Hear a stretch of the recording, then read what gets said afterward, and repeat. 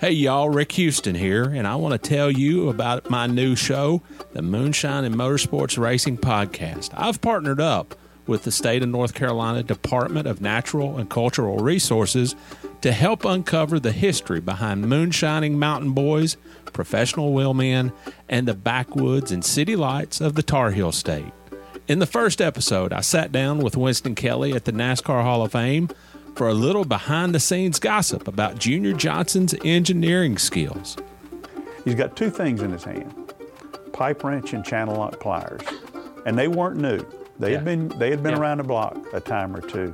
Wasn't the first steel they built, I bet. No, I think the pliers had been red before, but paint had worn off. And in the second episode, I talked to a professional hillbilly, a.k.a. Dr. Daniel Pierce of UNC Asheville, to find out the real history of moonshiners and their battles with the revenuers. He wrote about one of his experience of trying to chase down this bootlegger in this souped-up car, and he complained that the government gave him these piece of crap, cheapo cars, and that were really no match, but he thought he was doing pretty good, and then the guy just hits it and just takes off and practically disappeared. But then the guy makes a bootleg turn and comes back towards him. And as he said, it was a game of chicken, and I was the chicken. And so he ran off the road. And actually, he was the guy who caught Junior Johnson at his daddy's steel when Junior got tangled up in a barbed wire fence. So check out the Moonshine and Motorsports Racing Podcast, available on YouTube, dailydownforce.com, and all of your favorite podcasting platforms. And be sure to check out my regular show on NASCAR history, the Scene Vault Podcast.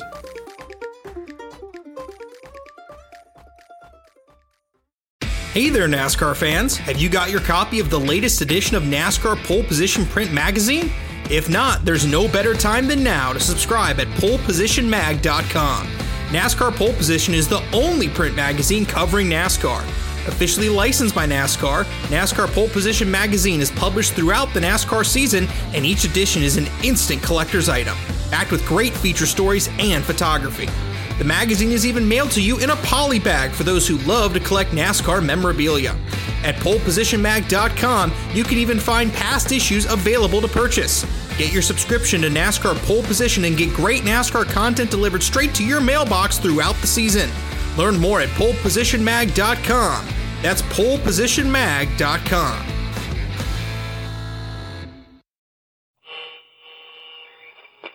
Hello, my name is Rick Houston, and welcome to the Scene Vault Podcast, your source for all things NASCAR history. Presented by Las Vegas Motor Speedway, America's racing showplace. Steve Wade has a very distinct eye roll. Even during this process of trying to catch up with LW, I saw that eye roll more than once. He also says that he went to Talladega, at least in part, to satisfy some trouble that he was in with the FBI. How does that happen? Are you going to hide from the FBI in plain sight? I'll be really curious to see what comes next, if there is something that comes next in the LW Wright story. I think you'd be surprised at how many fans have responded to us by saying, why didn't you just leave it alone? Really, why didn't you let the legend of L.W. Wright just stand like D.B. Cooper's had? The day NASCAR and all of us associated in any way with NASCAR forget its past, that's the day we don't have any future. Hello, everyone. I'm Steve Wade. And my name is Rick Houston. And I'm Eric Estepp from Out of the Groove, and this is a special episode of the Scene Vault podcast in collaboration with Out of the Groove.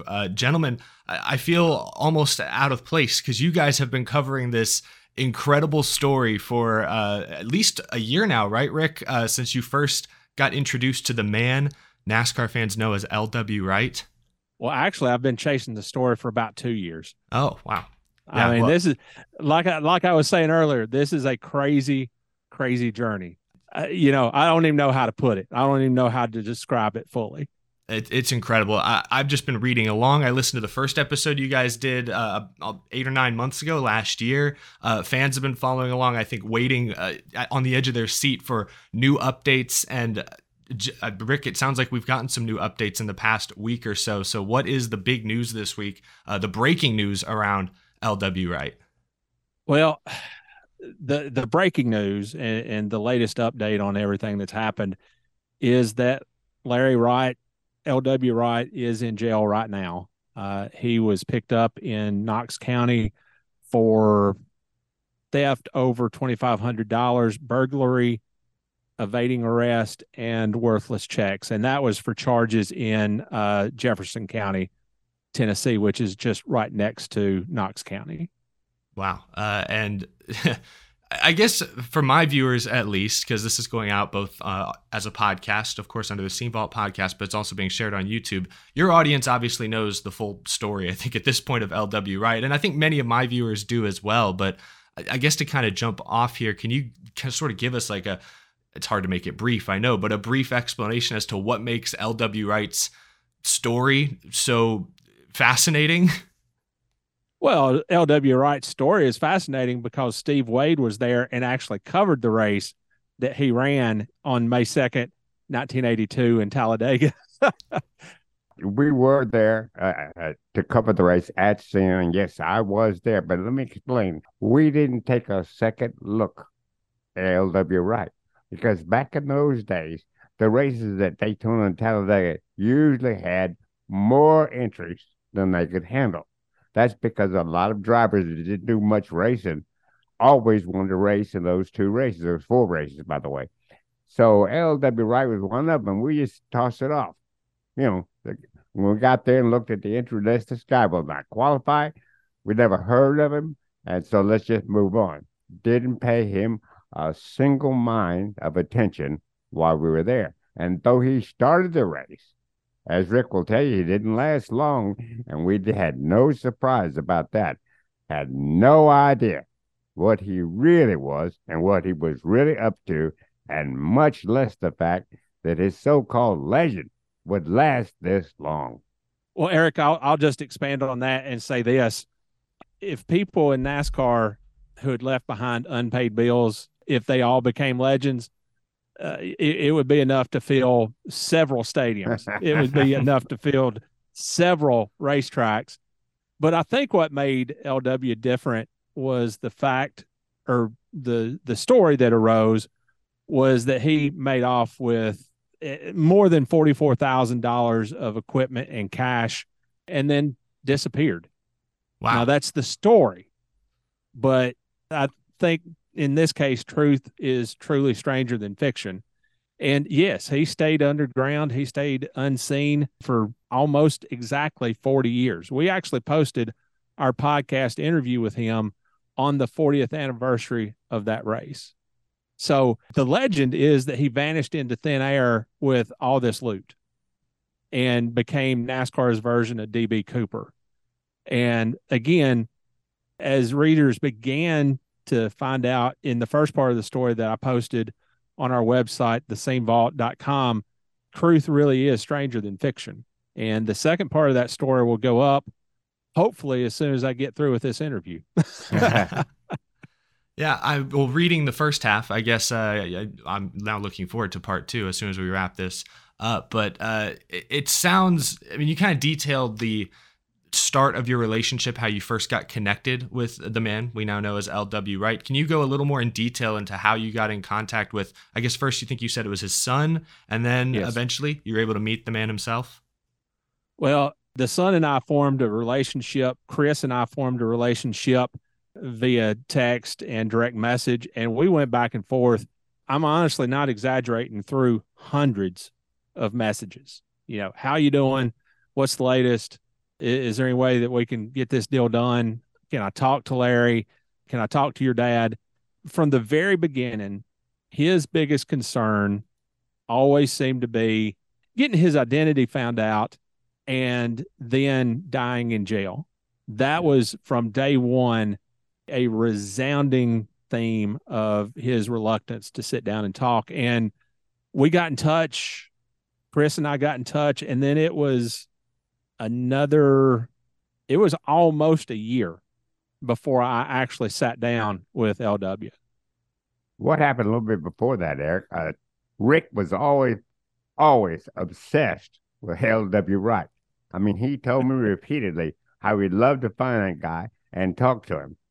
Well, I thought Rick was crazy because I didn't think he would ever find L.W. Wright. If nobody found him for 40 years, what makes you think you could find him now?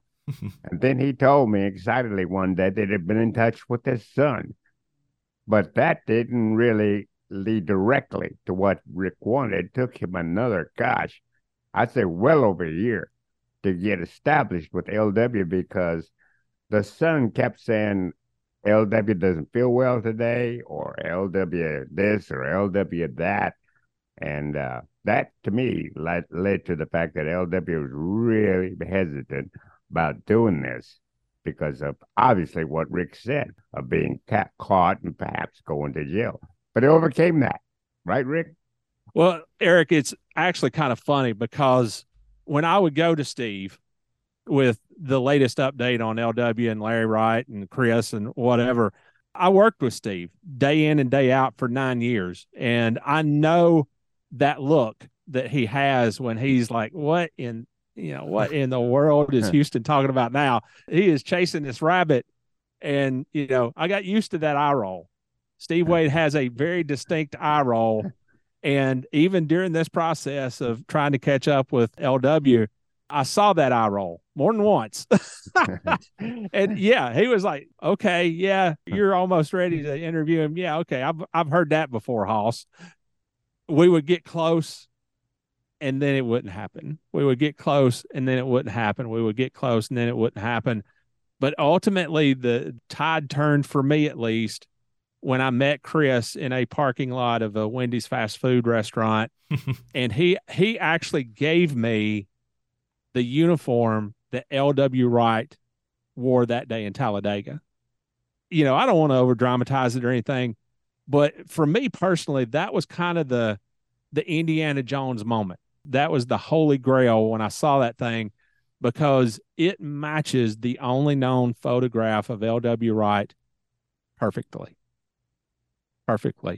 And so I got back in the car. I actually didn't want to take it because I didn't want to take responsibility for it. I consider that a pretty valuable artifact, but Chris wanted me to have it in order to prove that his story, his dad's story, was true. And for me, it was the smoking gun. It was the one thing that truly proved that everything they said was true, at least when it came to Talladega. Well, I guess on that note, because yes, the photo of the fire suit was you had that in that article that you posted on the scenevault.com. But besides Talladega, you mentioned that in a couple times you sat down with Larry Wright, his story changed a little bit. He attempted maybe to qualify for earlier races. Maybe he did, maybe he didn't. Can you go into detail a little bit? Like, how difficult, firstly, was it to kind of discern exactly what was the truth versus what was maybe him just kind of saying whatever? And did he race before Talladega? He did race on Virginia short tracks. I think that much is pretty easy to confirm. He was on the front of a publication that was put out by one of the local short tracks as being one of the late model racers at that racetrack. And, I've got multiple pictures of him in various old late model race cars. So that much was easy to confirm. And to be honest with you, he said that he raced under the name Larry Wright. And so you do a search on Racing Reference and there's no Larry Wright, or at least not that Larry Wright. He said that he raced under the name Gary Gilbert. And so I did a search for that name and that didn't turn up anything. One of the reasons why I didn't immediately publish everything or release everything from that first interview, I didn't want to come out and just flat out call him a bold-faced liar. I wanted to honestly and truly do my due diligence to prove or disprove the things that he had said and give him the benefit of the doubt. Because the fact of the matter is, I like Larry Wright. He's a good guy. He's funny. He is quick with a quip. I mean, the interview that's going to post today, he said something about one of the people who was involved in the Talladega deal. He ended the quote by saying, "You don't pee in a fan." And so, that's just one of the country kind of backwoods things that he would say, but it makes you like him. It makes you trust him. And then things happen. And that's how he gets you. Yeah. Unfortunately. Right. Yeah. So in it, I know you wrote about like Darlington. So did you ever find out, like, did he ever attempt to race at Darlington, for example? As far as I was able to determine, nobody under any of his known aliases ever raced in either Winston Cup or ARCA, which is the other division that he claims to have driven in. If he somehow ran under another name, I have not been able to determine that. Yeah. But if you go through all the known aliases and you go through his story that tends to change back and forth, you know what to think. Well, to echo what Rick is saying, I understand after reading all this material and listening to Rick, the kind of person LW can be when it comes to being quick with a quip or a story or something like that. But once you read through both parts of Rick's story, you come to realize that a guy this smooth and this quick, for want of a better phrase, makes a pretty good con man. I mean, let's face it. And I'm not calling names or anything, but the traits that make this type of individual pretty good when it comes to getting on the other side of the law very smoothly, those traits are very obvious in LW. Yeah, I mean, we began this conversation here talking about him getting arrested for allegedly many of the things we just talked about. In any of your conversations with him, Rick, did you get the impression that maybe, like, conning your way into a NASCAR Grand National race at Talladega is kind of top of the bucket list, I guess. But do you get the impression that maybe he's done something else besides just NASCAR, that maybe that's a story that surfaces one day? In the story that's coming out, he kind of talks about why he wound up at Talladega. I don't know if you've ever seen the movie Catch Me If You Can about Frank Abagnale. Larry gives me that kind of impression that he needed to go to Talladega in order to satisfy some kind of itch and then go from there. He also says that he went to Talladega at least in part to satisfy some trouble that he was in with the FBI. How does that happen? Are you going to hide from the FBI in plain sight? Yes, sir. Yes, sir. Incredible. That's incredible. Yeah. You've talked about he has a number of known aliases. How many different fake names have you been able to uncover of his? On the information I saw on the website, well, there's Larry Wright, there's Larry Smith, I think it was, and Ernest, somebody else. And then I actually got a phone call recently in the last couple of weeks from a hotel in Nashville, Tennessee, and they said that an Ernest Tuccio had left their cell phone behind, and my name was the only one to contact. And the only person that it could have been was Larry. And so, yeah, there's at least 4 or 5 different that he has used over the years. Wow. That's fascinating. I wonder how many. Sounds almost like he kind of knew what he was doing. Multiple phones, kind of leave them behind. I mean, that's crazy. That's a good thing you said there. It's exactly the way I feel. I feel he knew exactly what he was doing all of this time. I don't think there's any doubt about it. Well, no, I don't think he used 5 different phones by accident.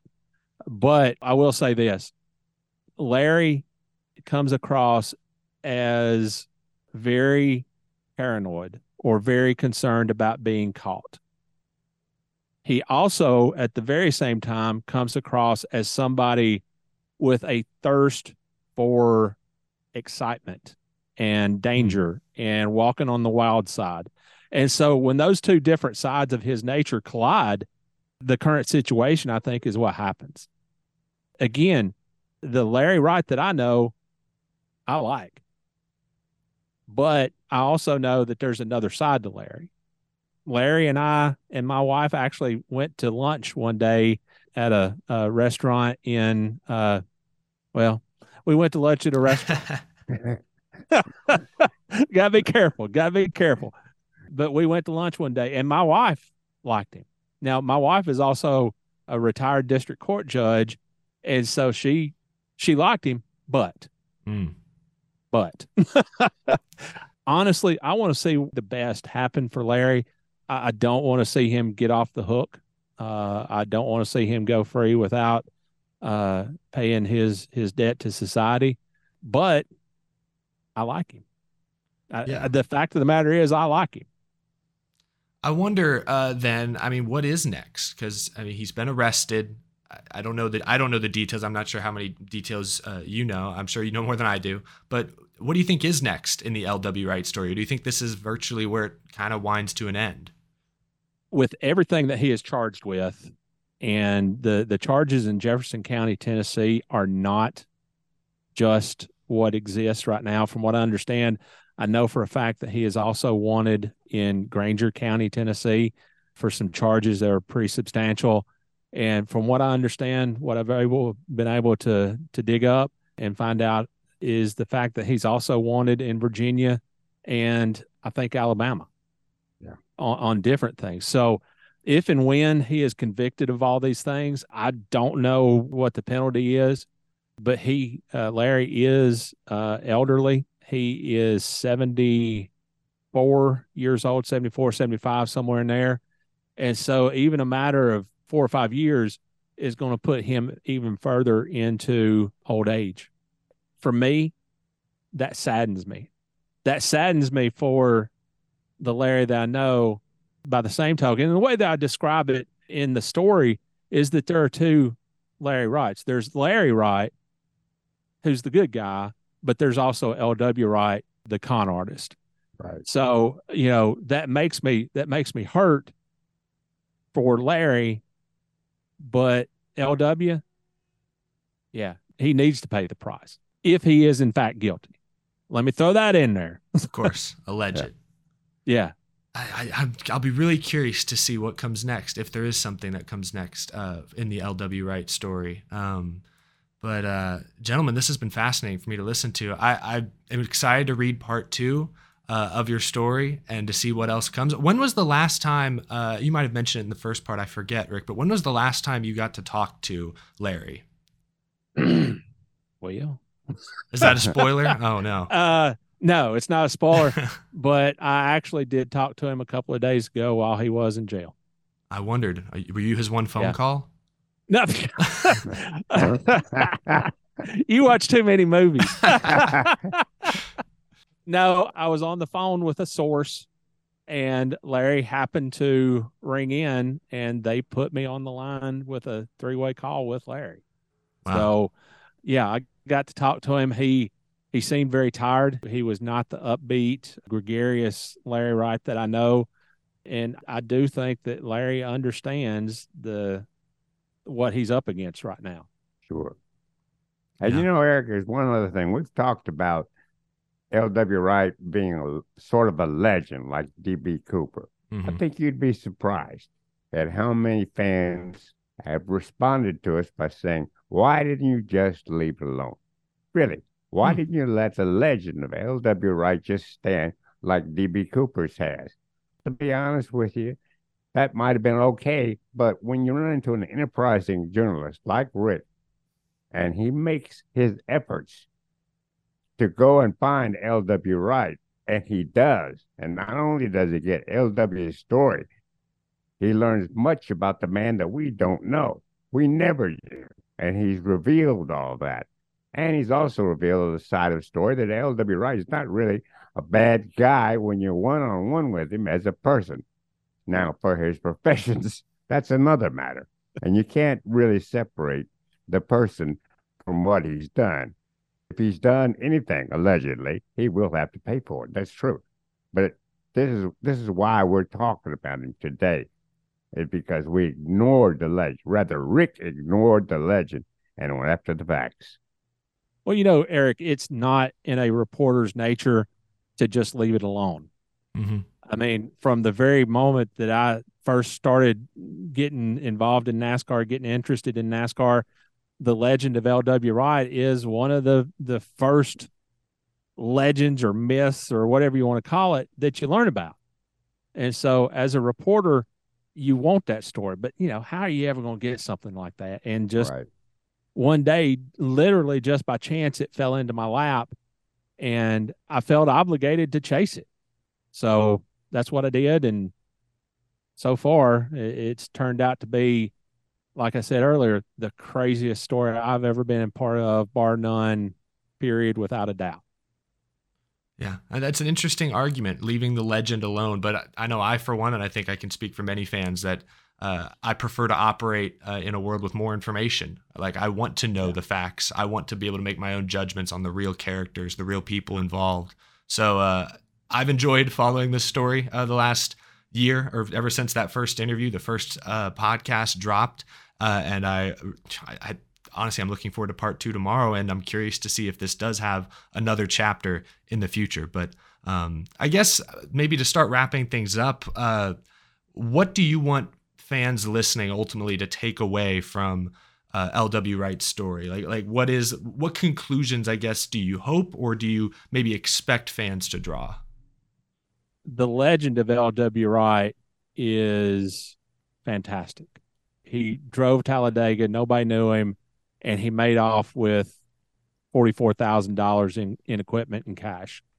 What we have been able to discover about L.W. Wright and Larry Wright, this is one of those rare cases. The myth doesn't even begin to scratch the surface of what actually happened. Yeah. And so truth in this case is really stranger than fiction. That's what I think that people should know. Steve, do you have any thoughts? Because you've had to listen to Rick to talk about this, I'm sure, nonstop. No. Well, all through this, I've just been a spirit carrier. But to be very honest with you, Rick pretty much touched on what I think listeners and viewers should take away from the entire story. We all heard the legend, okay? The legend is not necessarily the truth. And let's face it, we've all heard the mystery as well. Well, thanks to Rick Houston, now we know the truth. And the truth may be stranger than fiction, but it's always the better of the two. Absolutely. Well, gentlemen, I really appreciate you guys having me on to hear some of these stories firsthand. And I'm looking forward to whatever comes next in the L.W. Wright story, if there is another chapter in it. But I really appreciate y'all having me on. Thank you, Eric. We enjoyed it.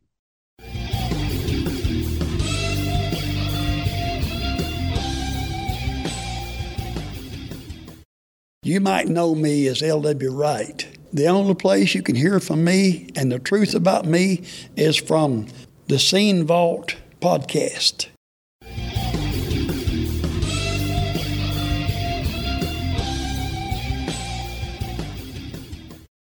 Hey race fans, John Dodson here from NASCAR Technical Institute.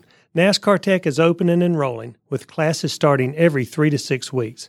In our 48-week automotive technology program, students learn everything from vehicle electronic technology to diagnostics and drivability. And as our exclusive educational provider for NASCAR, we offer a 15-week NASCAR elective where students learn engines, fabrication, aerodynamics, pit crew essentials, and more.